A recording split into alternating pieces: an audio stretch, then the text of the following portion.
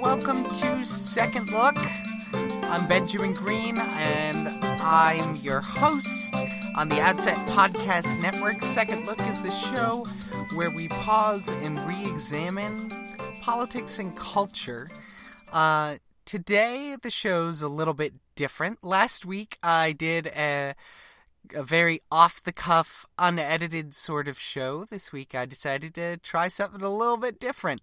And we're doing a verbal essay. So I wrote out just basically a really long blog post, and I'm going to try and read it with feeling. And we'll see how that goes. Thanks so much for tuning in. We are brought to you by Octopod and their awesome little battery backups for your phone and tablet. Head over to octo-pod.com/outset to find out more information on how an Octopod can help you, and use the coupon code OUTSET at checkout to get 50% off. Thursday morning, I was a bright light of optimism for the future. By Saturday evening, I was flopped on my living room floor in a pile of despair. Okay, that's a little more dramatic than it actually was, but it was pretty close. What was it that had me so optimistic? The debate. What was it that had me so depressed? Also, the debate. I believe that this is a first-class example of having hopes so high, the only place they can go is down, and down they did come. Drastically, explosively, and decisively. I awoke Thursday morning intent upon watching both the debates that day. I was excited, tweeting and Snapchatting away about how great the debate was going to be. I was especially eager to see how Rand Paul would do since, as you know, I'm a huge fan, and he had a lot to lose in this debate performance. All day, I could barely keep my mind on anything else. It seriously got to the point where it was pretty ridiculous. Buzzing around like a child on Christmas Eve, I went to work, raced home, and upon arriving home, discovered that there was no free live stream. I was frustrated, but little did I know that was just the beginning. I had to talk my wife into watching the debate with me. She's passionate about politics, but she doesn't have much interest in getting involved in the fray this early. But she's a good sport and said she would watch one of the debates with me. So we settled in and watched as much of the so-called happy hour debate as we could from Fox News' YouTube channel. We would pause and discuss things with each other that the candidates had said, and the tough questions from the moderators resulted in good answers and good discussion in the Green household. After the debate, which really was more of a forum, I was impressed and still optimistic. I had a great time. I liked what I heard from Carly Fiorina, Bobby Jindal, Rick Perry, and even George Pataki, someone whom I have, on multiple occasions, really questioned why he entered the race. I'm no fan of hawkish foreign policy, and I know none of those candidates are particularly dovish, but I appreciated the thoughtfulness and details that the aforementioned candidates, Jindal especially, put into their answers. Most of all, I liked that each of the candidates took what they were doing seriously. They weren't content to be relegated to a JV League debate. Each candidate came off as having prepared well, and it was refreshing to see 7 people on a stage discussing their vision for the future of America. On a side note, I was somewhat impressed with Lindsey Graham's ability to take any question he was asked and use his answer to argue that we need to invade Iraq and Syria. Needless to say, he won't be getting my vote. But at the end of the early debate, my positivity felt well-founded. I was literally bouncing. I had so much energy and enthusiasm. It was fun, it was interesting, and I was happy with the state of the GOP bench. Despite all this cheerfulness, we decided to postpone the real, quote, unquote, debate to Saturday.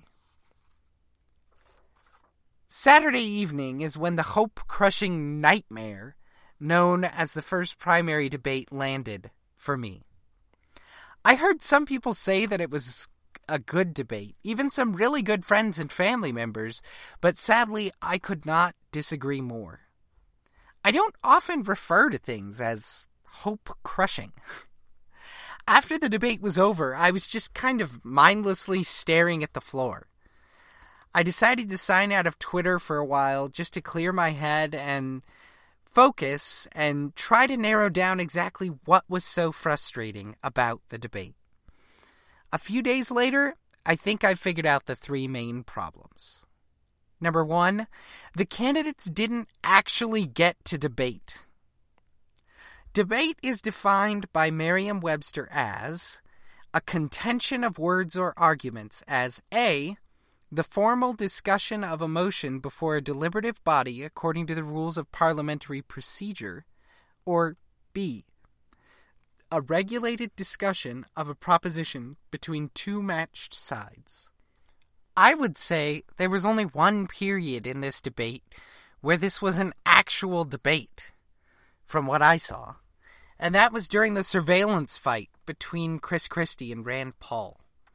They were opposed to each other, making points against each other, and sharing different visions on a specific policy. Most of the questions were tough, but they largely allowed the candidates to answer the moderators directly without going in depth and without being challenged by their peers. This goes against the very nature of what a debate is supposed to be. If the candidates aren't allotted time to directly address each other, it shouldn't be called a debate. If you watched the debate, you saw how that moment between Chris Christie and Rand Paul really left no questions unanswered about where either one of them stood. Not only that, but they were forced to justify their respective stances. Whereas when the moderators simply asked candidates questions, the candidates often danced around the question and never even answered it. What Fox News should have done is after every question, built in time for other candidates to challenge the answers given. All throughout both debates, it seemed like more of an interview. Moderator would ask a question, candidate would answer. In the second debate, there were some times when the moderator would ask, the candidate would answer, and then another candidate would respond for 30 seconds or so, but for the most part, no actual debating happened. The second problem that I think I've identified is that the candidates just wouldn't answer the questions. Watching this debate, my mind often went back to the episode of Psych, where Sean Spencer decides to run for mayor. Answer the question you wish they asked, not the question they actually asked, went the political advice. So when asked questions about policy, he answered about candy. While there was no such egregious example from Thursday's debate, I was perpetually frustrated to see candidates not directly answer the question. In both debates, really. I understand that in politics you need to have the ability to frame your answers in a way that looks good upon yourself, but I don't think that's any excuse for not answering questions. It's this exact kind of political doublespeak that frustrates everyday Americans and makes them feel detached from the political process. There's also an element of leadership and responsibility involved. Are you so afraid of your stances that you're unwilling to defend them? So you instead have to dance around and answer the question you wish they had asked? I was particularly pleased with George Pataki, who is pro-choice when it comes to abortion, and was asked specifically about this. He answered by saying that though he is pro-choice, he's always hated abortion, and he supports defunding Planned Parenthood, outlawing the use of federal tax dollars toward abortion, and banning abortion after 20 weeks. Being pro-choice is a toxic stance in the GOP. There's maybe no stance more dangerous, with a large portion of the electorate being single-issue voters on this issue. I have no plans to support Governor Pataki, but I did appreciate his willingness to simply state exactly where he is on the issue of abortion without running away from the question. He took responsibility for his stance instead of trying to sneak it through unnoticed. The third problem was that the discussion was largely about people, not about ideas. If a debate does not debate ideas, what does it do? While I did think that most of the questions the moderators asked were questions that needed to be asked of the candidates, I didn't feel that they were at the right venue. Ideas were not often contrasted. I know that it is a field of Republicans, so there isn't going to be as much contrast as in a general election debate, but there are still plenty of issues where the candidates disagree. For instance, Jeb Bush was asked a question on Common Core that was basically along the lines of, Governor Bush, you've supported Common Core. Is opposition to Common Core stemming mostly from a fringe group? To which Jeb talked about vouchers and standards and other typical education talking points. Then Marco Rubio was asked to respond, and he agreed that the U.S. needs curriculum reform. What did this accomplish? Again, this set of questions and answers made the whole thing feel like more of an interview. The question should have been, Governor Bush, you've supported the Common Core standards in the past. Do you still support them? If so, why? If not, what specific policies would you seek to enact at the federal level to improve education in the states? And if Jeb Bush failed to answer the question directly, the moderator should have pressed him on it. Then Marco Rubio should have been asked if he agreed with Bush's answer, and why or why not. And again, if he got off point, the moderator should have pressed him to answer the question. This debate could have and should have been about ideas, but ideas were rarely even mentioned. So you may be wondering why, with the debate, these problems were so overwhelming to me. I really was filled with a sense of despair upon finishing the second debate. My wife and I were relieved that it was finally over and that we could move on, but I couldn't move on. I was just so frustrated by the whole thing. However, I know that empty frustration is useless. So I've spent the last few days mulling over what could be done to fix problems in the current political climate. I'll have more of this topic on Second Look in the coming weeks because, frankly, my plans for exciting debate coverage are on hold until I have a debate that I actually want to cover.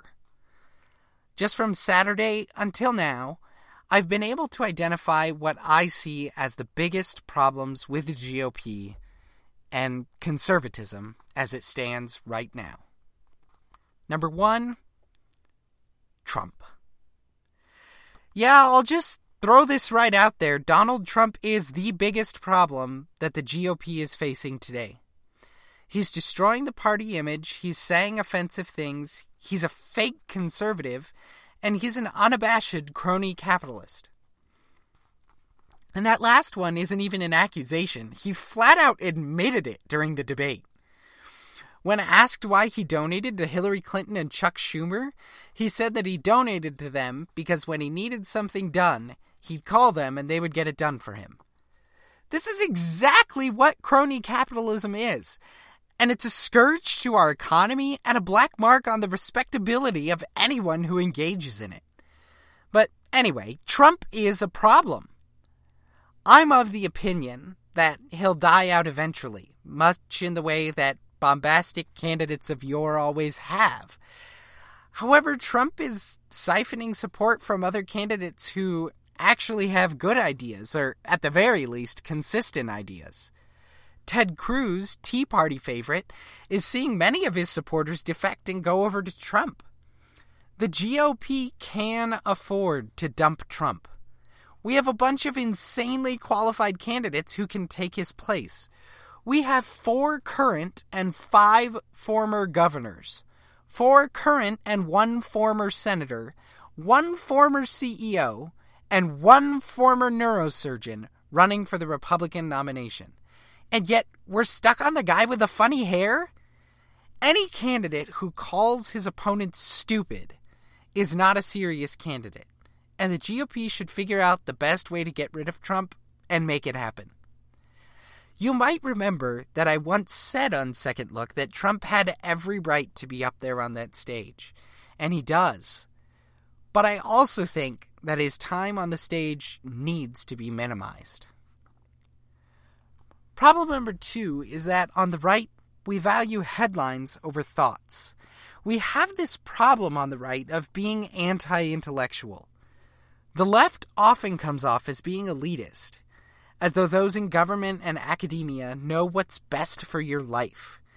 And conservatives are right to reject progressive elitism wherever it shows its face. However, rejecting elitism is often taken one step too far, and we see the right vapidly decrying intellectualism. This is, quite frankly, stupid, and results in the right not being taken seriously, and also in the continuing deterioration of the Republican Party. Consider for a moment the insane level of support that a man whose record is not consistently conservative, whose business practices have been heartless and unethical, and whose campaign announcement speech included a section where he insinuated that most of the people from Mexico are criminals. This man is on the top of the polls everywhere. He's anti-intellectual in every sense of the word, being best known for uttering the words, "You're fired," and being very rich. And yet vast swaths of the political right are willing to herald this man as their hero, their savior from the dastardly deeds of Barack Obama. This is ludicrous, and it's exactly the type of thinking that gets the right in trouble. There is nothing wrong with being thoughtful and having academic, rational discussion of issues.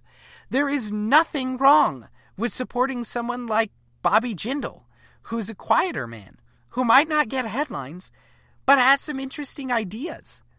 In seeking to reject elitism, the right has become preoccupied, searching for celebrities to fill some void.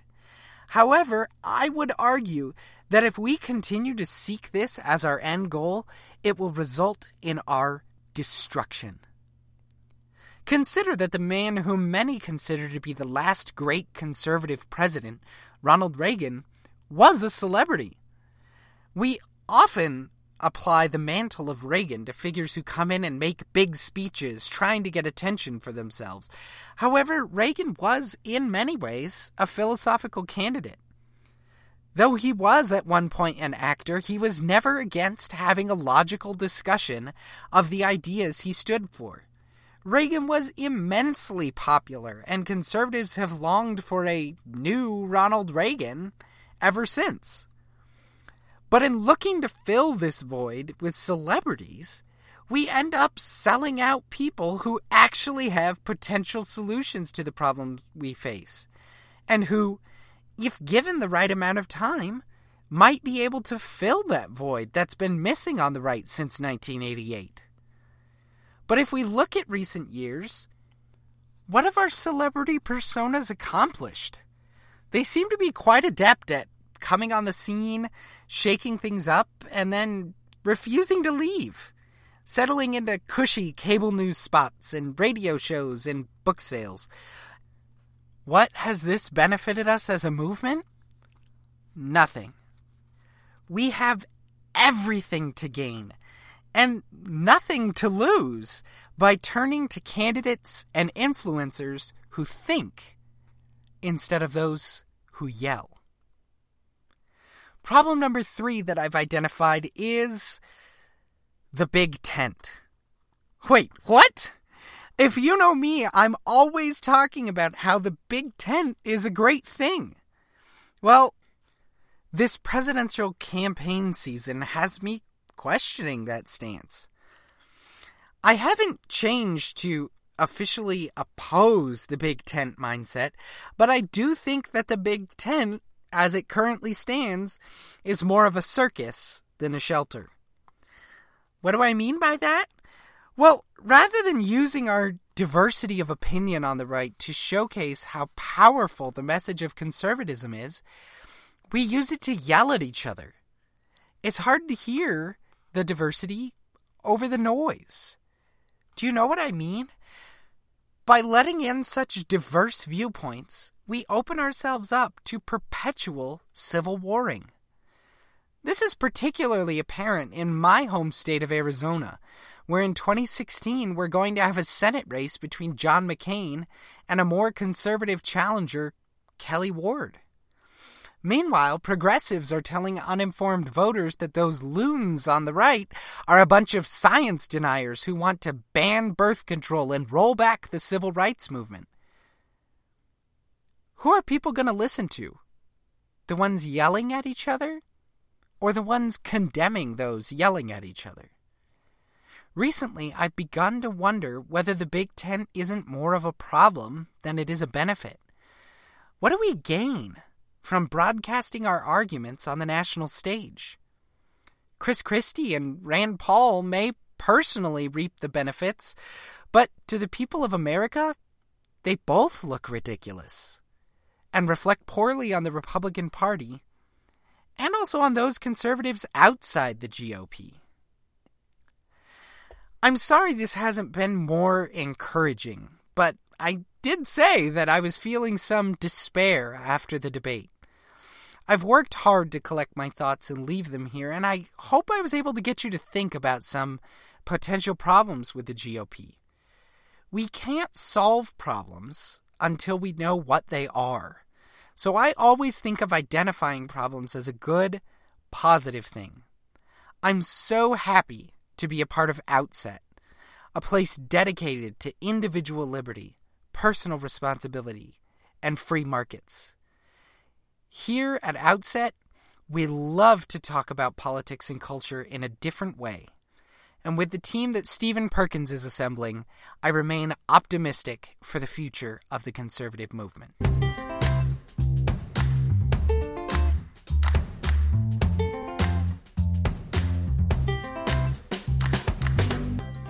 Thanks so much for joining me on today's episode of Second Look. Let me know what you thought about this format of very scripted episode and whether or not you liked it more or less than last week. You can find me on Twitter at bgreenaz, Stephen Perkins, editor of Outset Magazine, at Stephen with a PH _Perkins. Also, check out his podcast, The Stephen Perkins Program, and The Matt Dallas Show, all available from Outset Magazine. Follow Outset on Twitter at Outset Magazine.